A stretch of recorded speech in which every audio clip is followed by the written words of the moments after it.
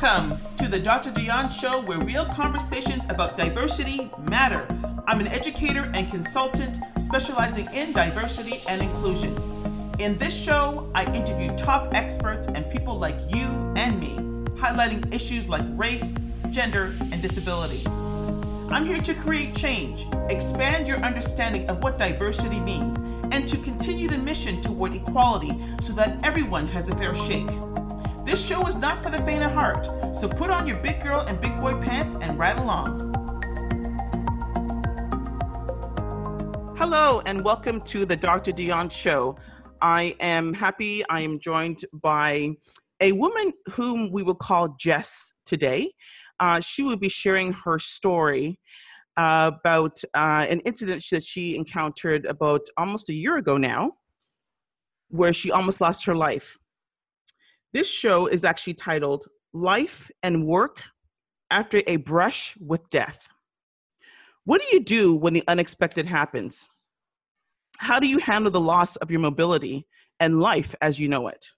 And how do you return to work to the same job when you're a completely different person as a result of something that happened that almost took your life?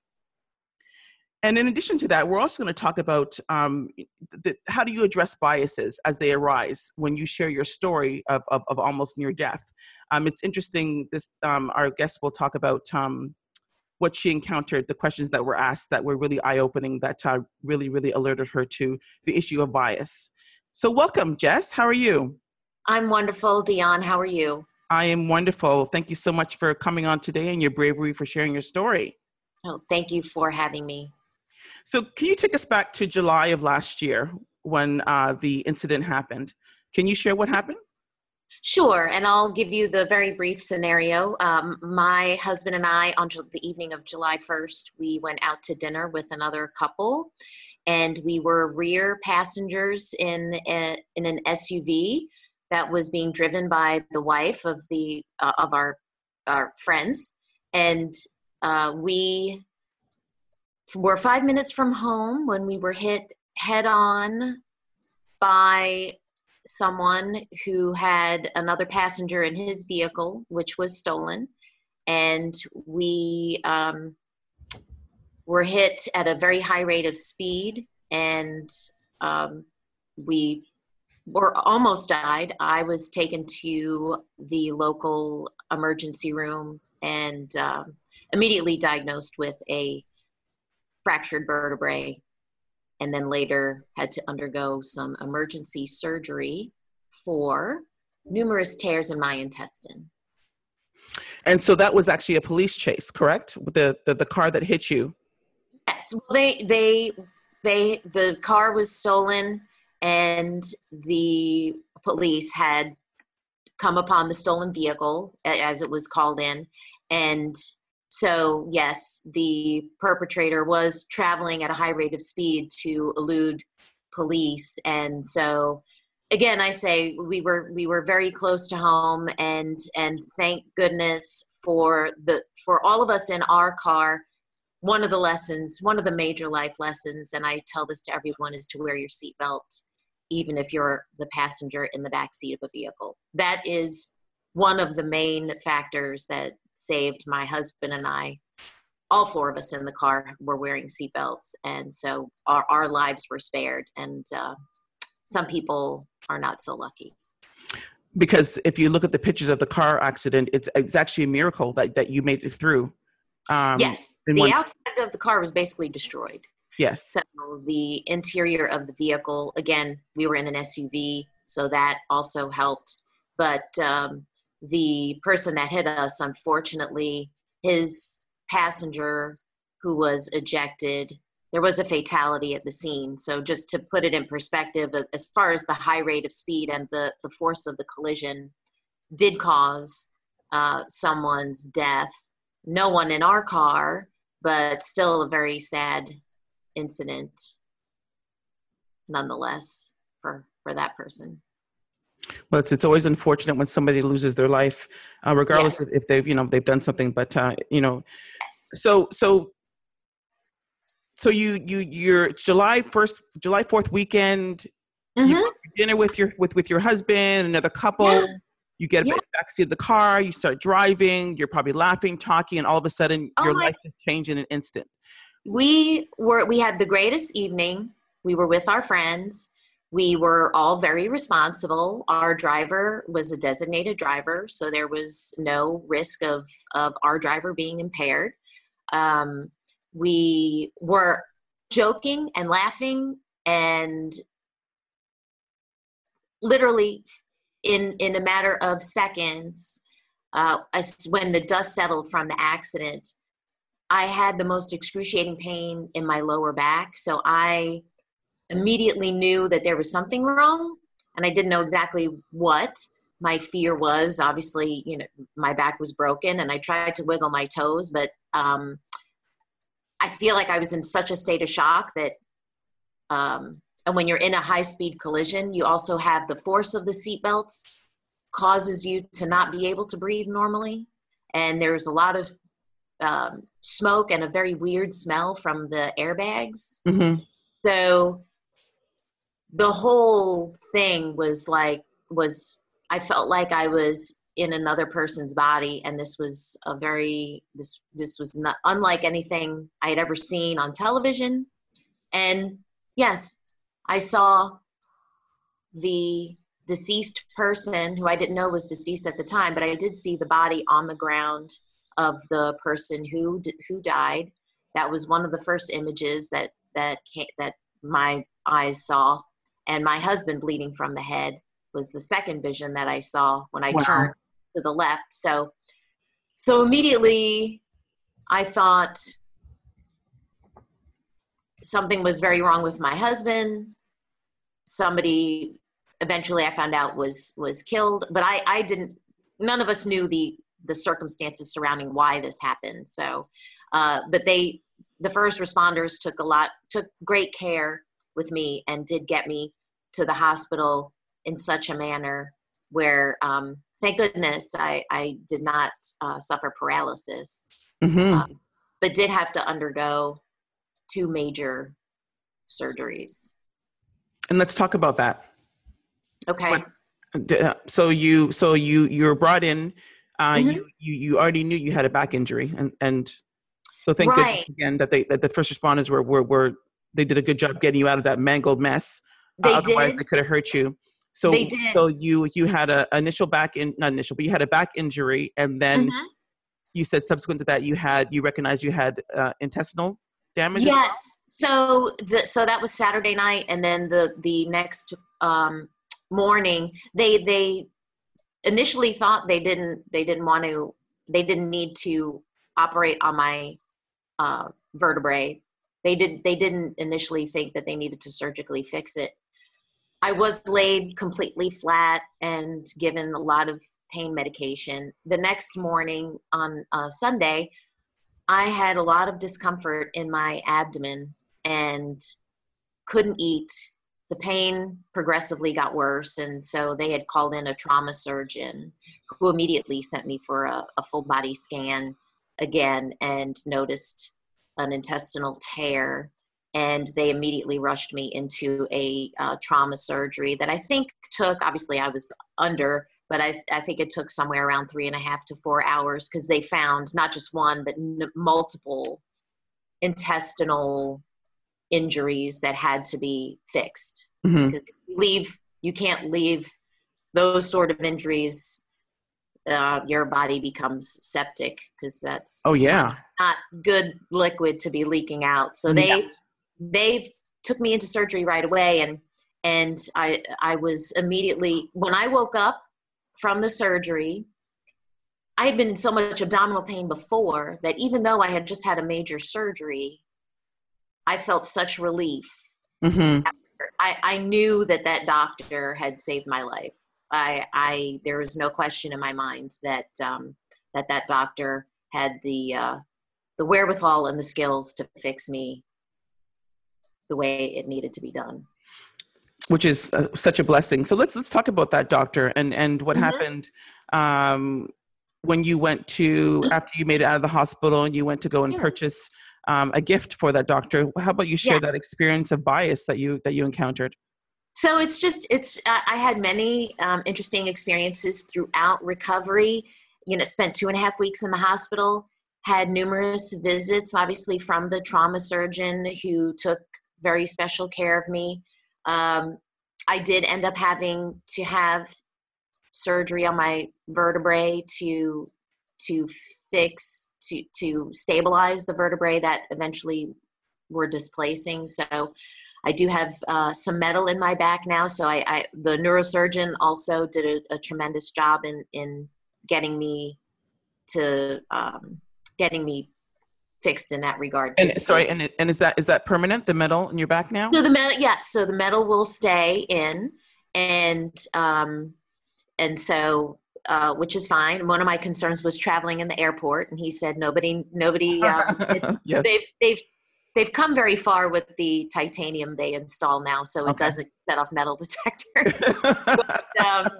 but I will say, for me, I was a very active person prior to the accident. So when you take someone who, my husband and I were both active runners, and we were looking forward to participating in the Peachtree Road Race that last year, which is on July 4th every year.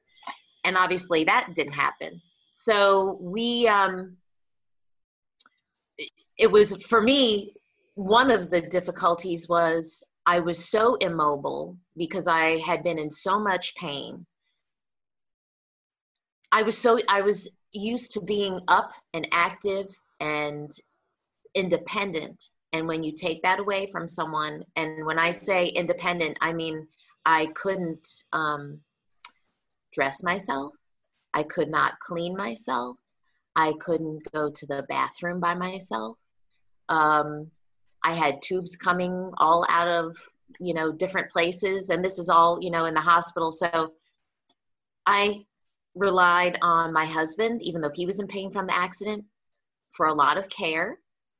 So it was eye-opening to see when you see people that are in wheelchairs that are going through physical therapy, it doesn't dawn on you how difficult it is to just get around in everyday life until you are put in that position. So one of the biases, I guess you may want to call it a bias, that I had experienced was for the first little bit that I was home, I couldn't stand up for very long. So periodically, if my husband would try to get me out of the house, I had a friend that loaned me a wheelchair.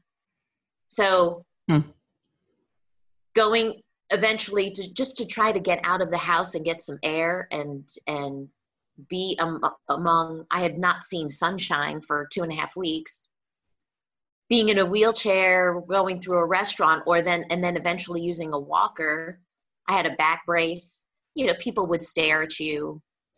I got this feeling like, gosh, she's so young. Why is she using a walker? And that's a lot of it is probably my own mental issue with having been so independent and active before. It was really tough. It was very tough to rely on other people to do just basic things for me. Yes.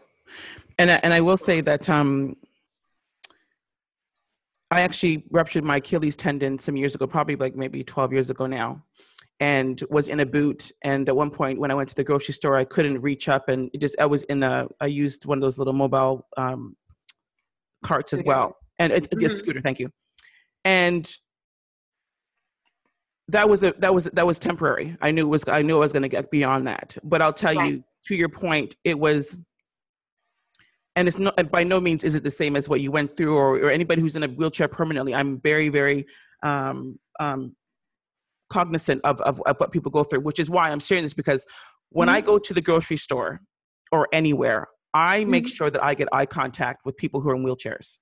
I really do. So I'll tell you, even like a few weeks ago, I was at the grocery store, and this one was in the aisle in a wheelchair, and our eyes made four, and I said hello, and her eyes kind of lit up, and then I went to the next aisle. She followed me into the next aisle, and then said, "Would you mind grabbing this for me up top there, up on a higher shelf?"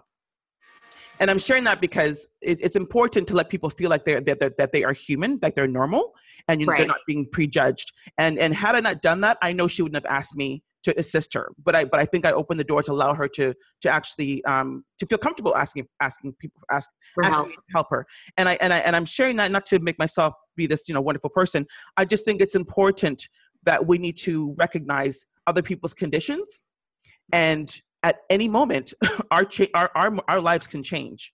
And Oh, so we absolutely. can't take it for granted, and we need to be very, very sympathetic to other people's conditions. And that's why I shared that story, because Hmm. in the blink of an eye, look how fast your life changed. Absolutely, 100%. My eyes were open to just a little taste of what it might be like to not be able to move your limbs appropriately. I mean, I had to. My husband had to purchase numerous things just so I could, when he had to go to work, put socks on. They have different. They have different devices that help put your socks on, a sock assist, they call it. They Oh, have, I had to wow. get one of those grabbing tools so I could grab something if it was out of reach, because literally to move 1 inch was tremendously painful. Having a Wow. major surgery in your abdomen and then having a major back surgery, I was cut from top to bottom in the front of my body and the back. And so having the two together just made it that much more painful. And That I must have really, been really, really, because yeah, literally everything you do requires your back and your abdomen. exactly. So I I can't even didn't imagine. realize how much the core muscles Mhm. really, how much you use them on a day-to-day basis for everything, until I tried to make an attempt to even wash my hair, which was almost impossible until like the third or fourth week. Wow. So eye-opening, as far as that goes, as far as what uh, others face on a day-to-day basis, as far as disabilities go, for sure. And then um, upon my eventual recovery and getting to be able to return to work, and it was getting close to Thanksgiving, I had tremendous affection, and still do till this day, for my trauma surgeon and my neurosurgeon. Um, I felt it important to show them that I understand their doctors and they were doing their job. But what they did for me, as far as talking not only to me, but to my husband, and explaining what they did and the way they did it, um, helped me get to the point where I was able to get back to work.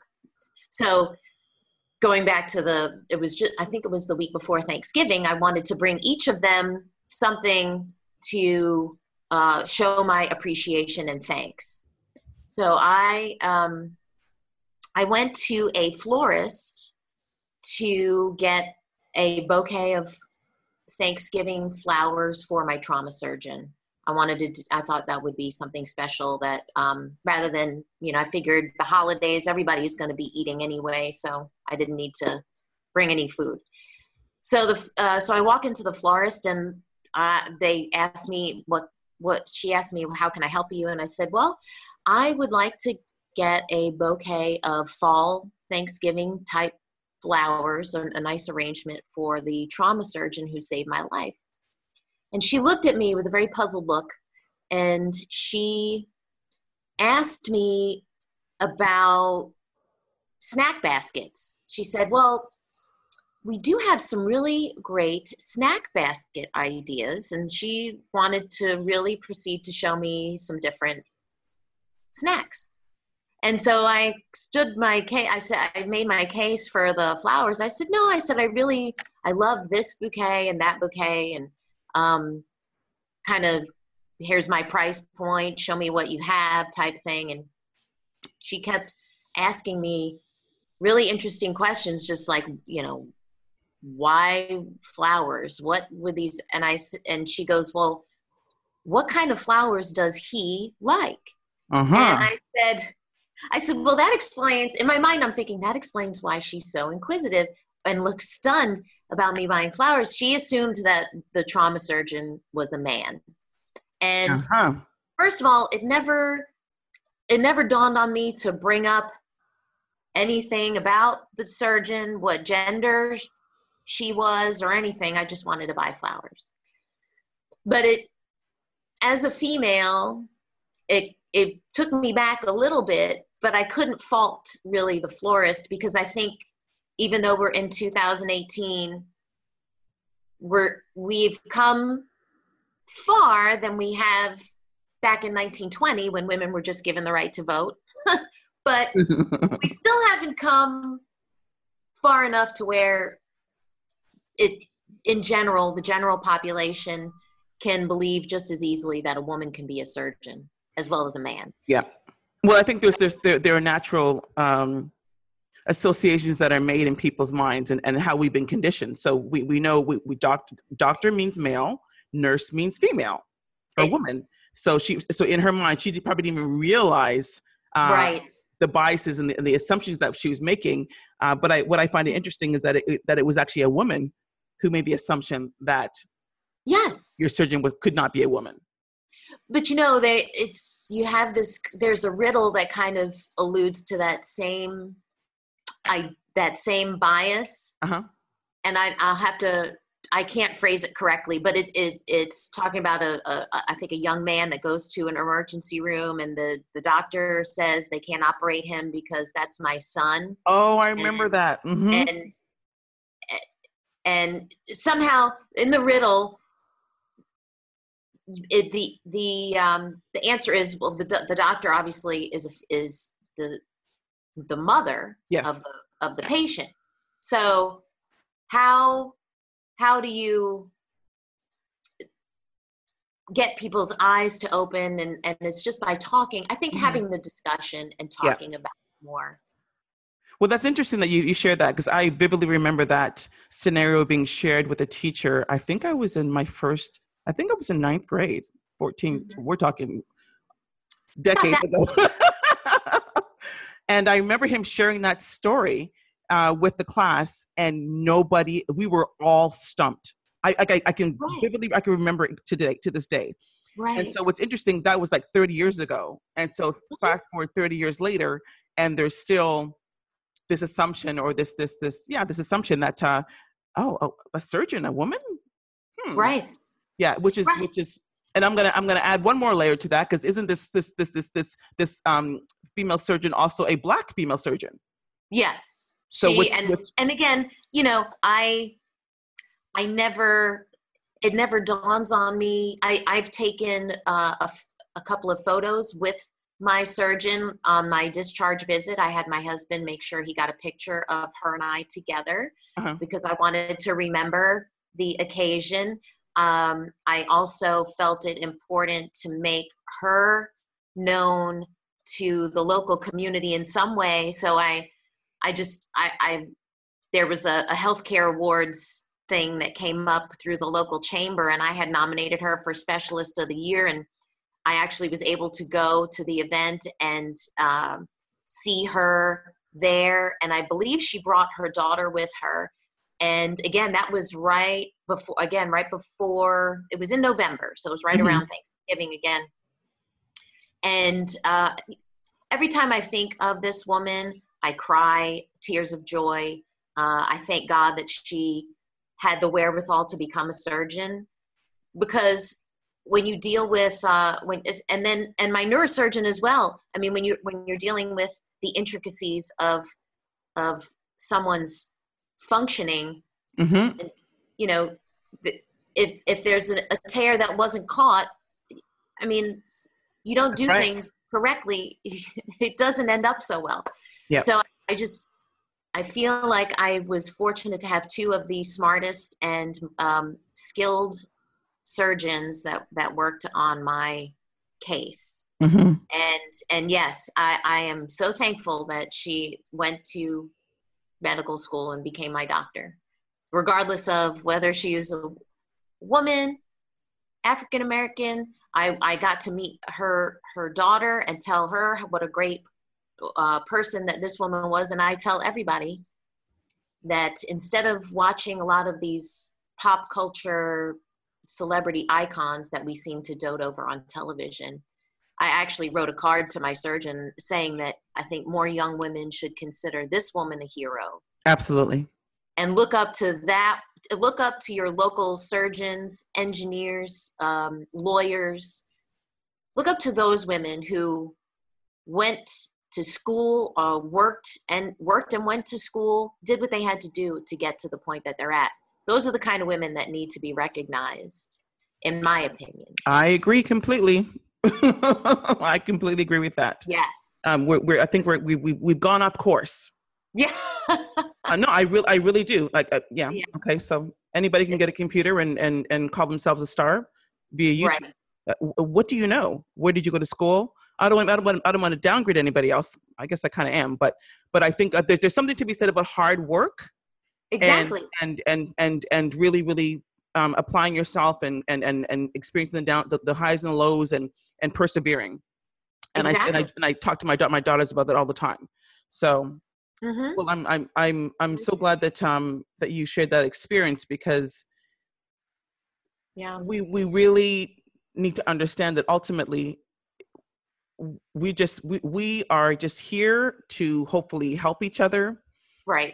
To better each other's lives and not be caught up in all these superficial traits things, because ultimately, in the end, we all go to the same place. Very true. So it's great that you shared that experience, and I'm sure by nominating her for this award as well, I'm sure people you've kind of eradicated stereotypes. Well, I was hoping that I would open people's eyes to say, the faces of medicine are many, male, female, various ethnicities, and we just need to recognize skill when we see it. Awesome. And I can advocate for the skill for sure. And even just going back to the bias and race, it came up again in a very odd way during my recovery, as I would encounter friends and other people that I had known prior to the accident. Never had I ever imagined that I would get a question that I got on a couple of occasions where people had asked me, what race was the person that hit us? Huh. The question really also took me aback, like, why does it matter what race the perpetrator was?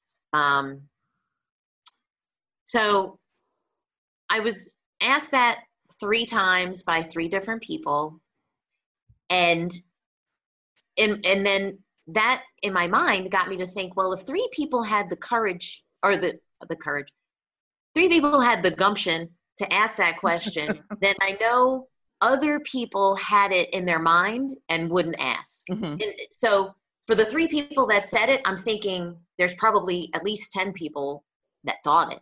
Yes. And wanted to ask, mm-hmm. but wouldn't ask.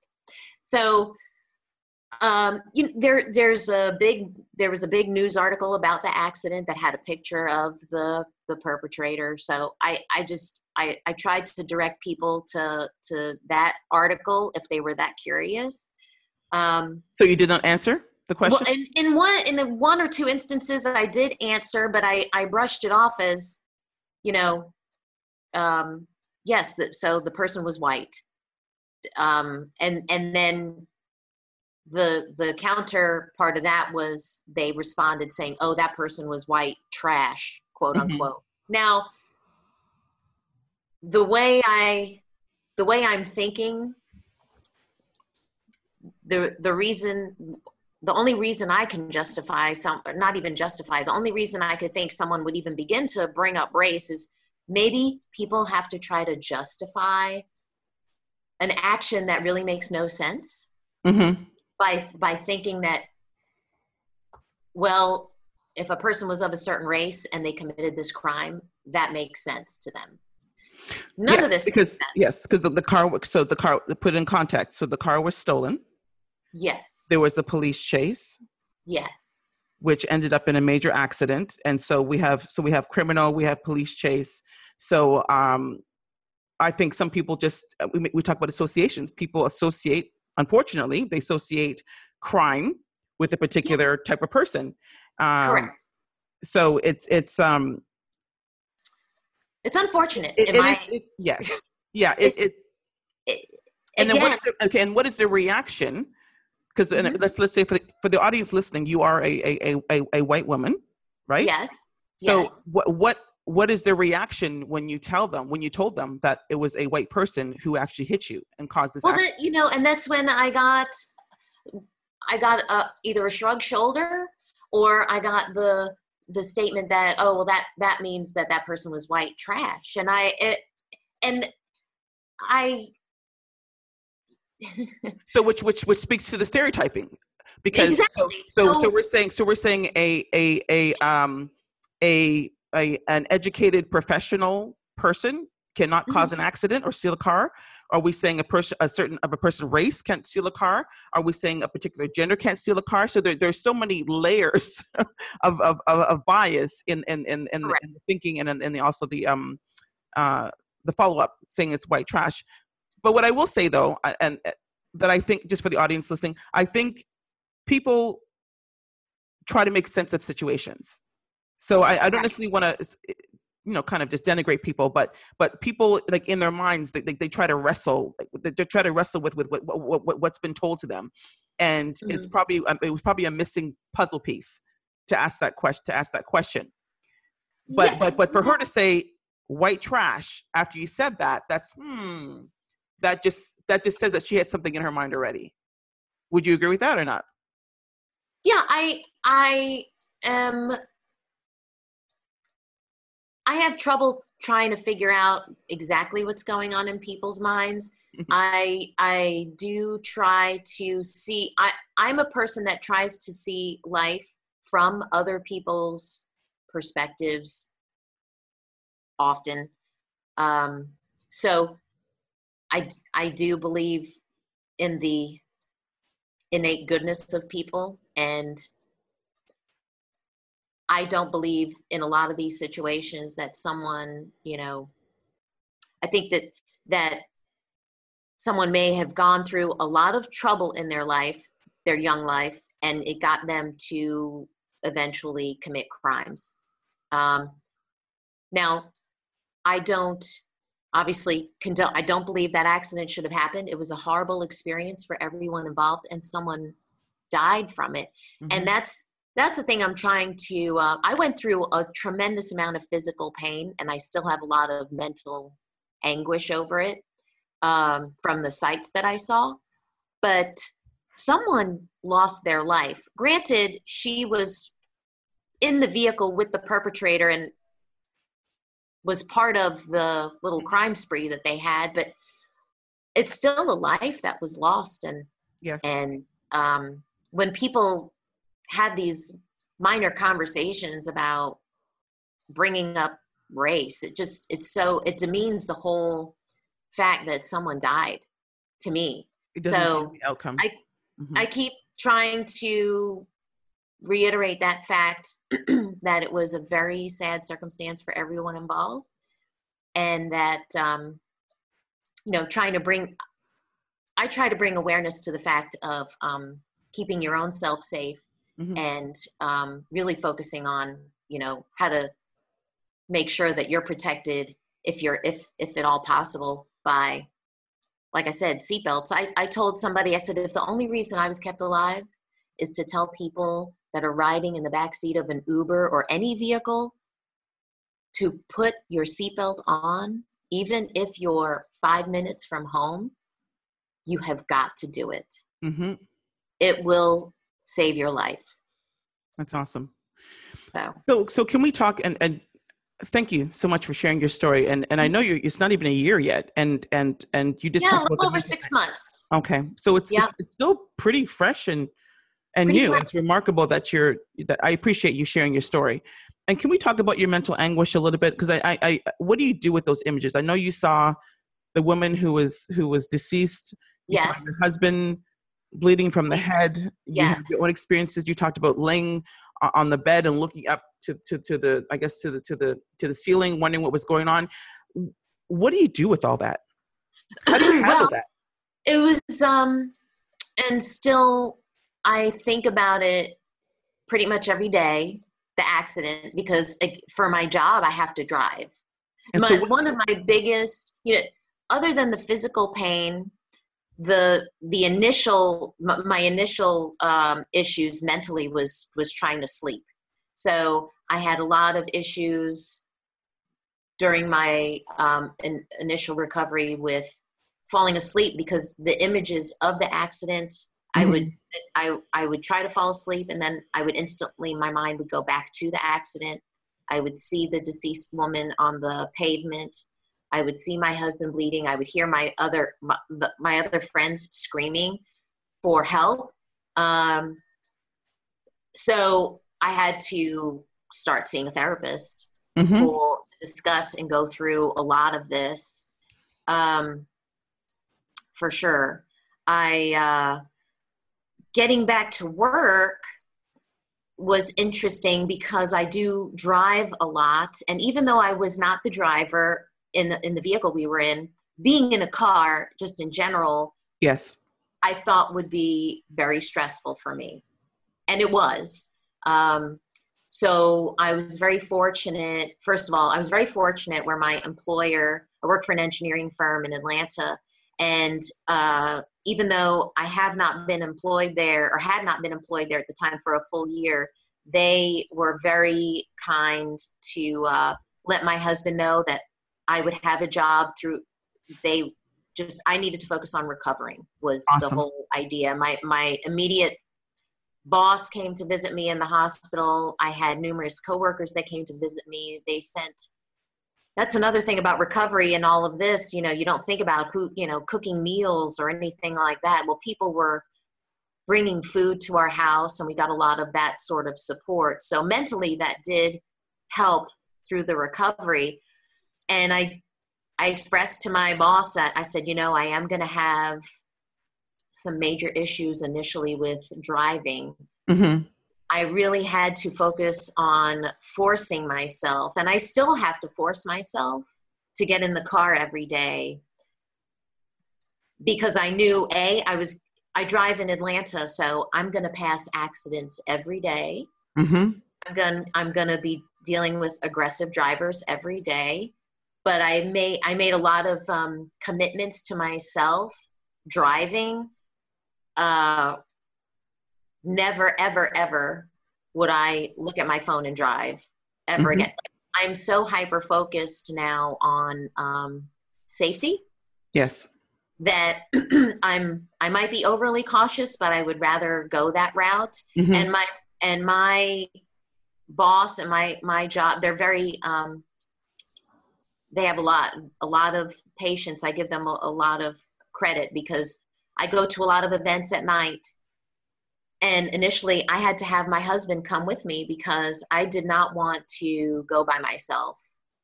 Driving alone at night, because our accident did occur late in the evening, was a huge stress for me. So it took a couple of months, but I'm at the point now where I can drive at night on my own, driving in rain, just I get a little shudder every time I go behind the wheel. But the more I do it, Uh-huh. it gets a little easier and a little easier. But again, like I said, I am fortunate to work for a company that has been very supportive throughout all of this. That's a blessing.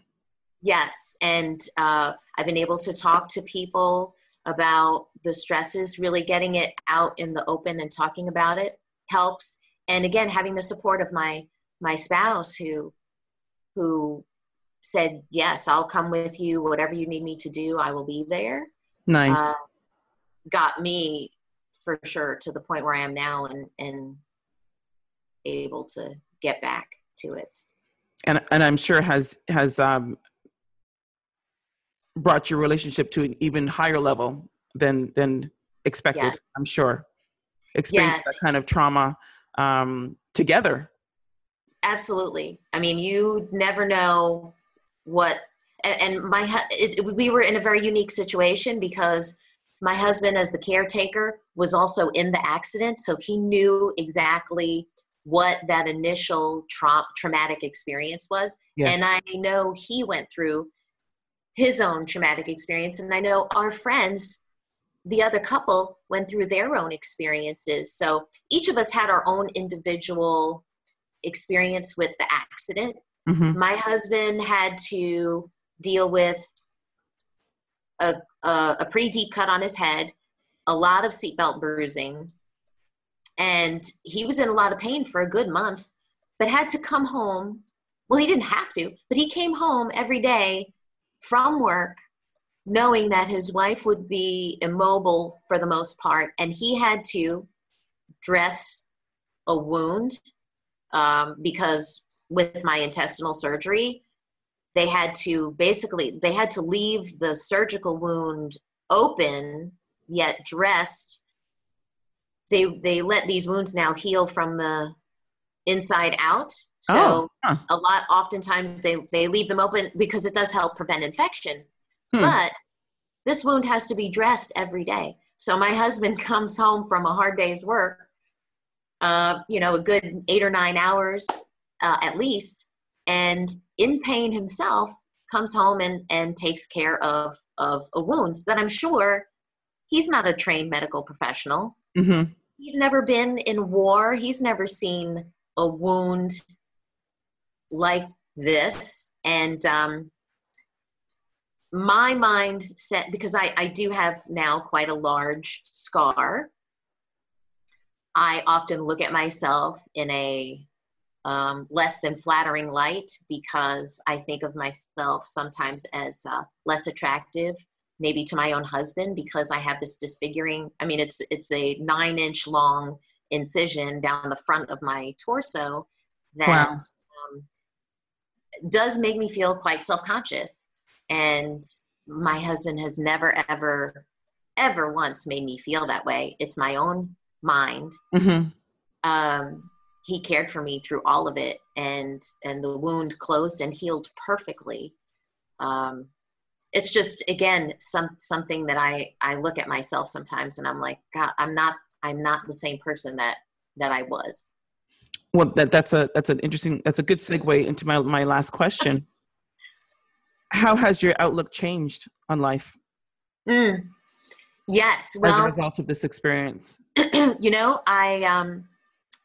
I have learned, other than the seatbelt soapbox that I get on sometimes, I talk to a lot of people about not regretting anything in life that I've ever done.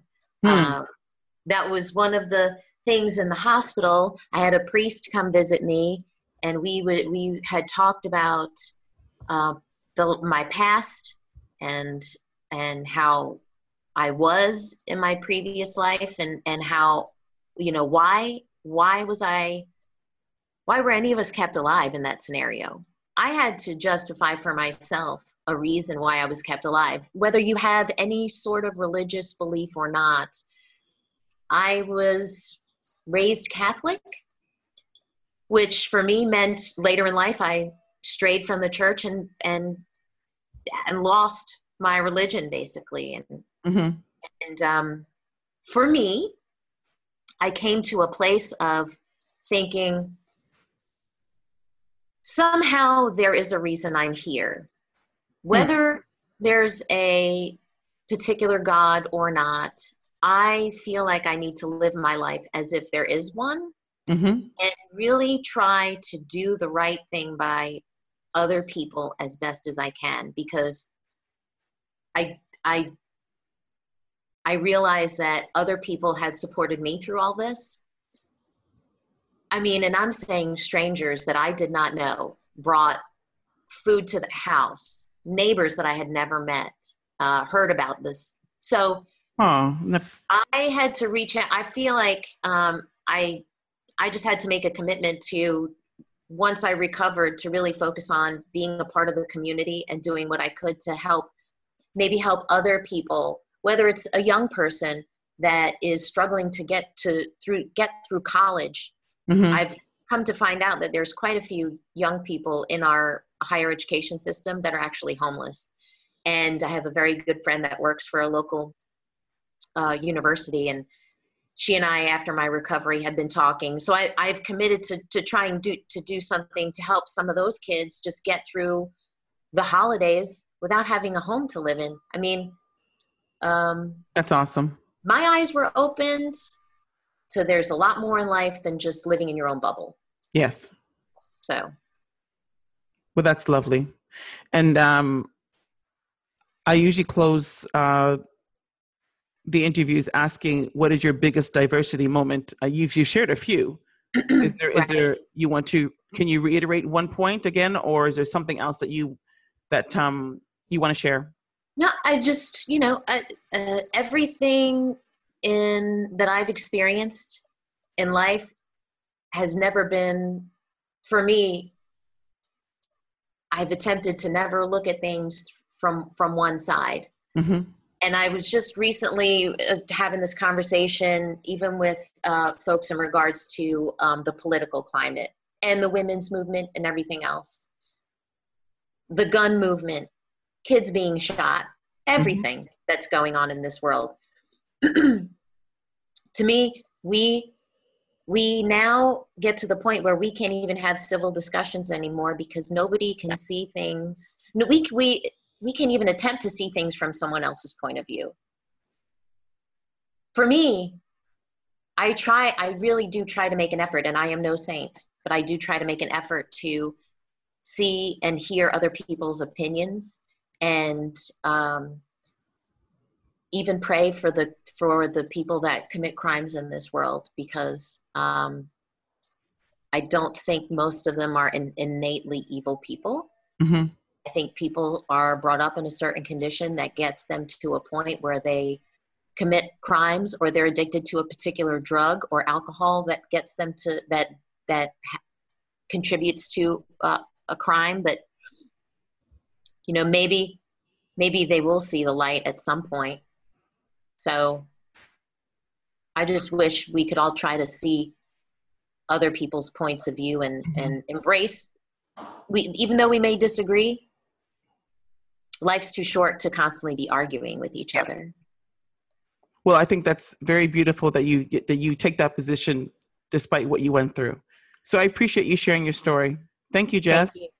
Thank you, Dionne.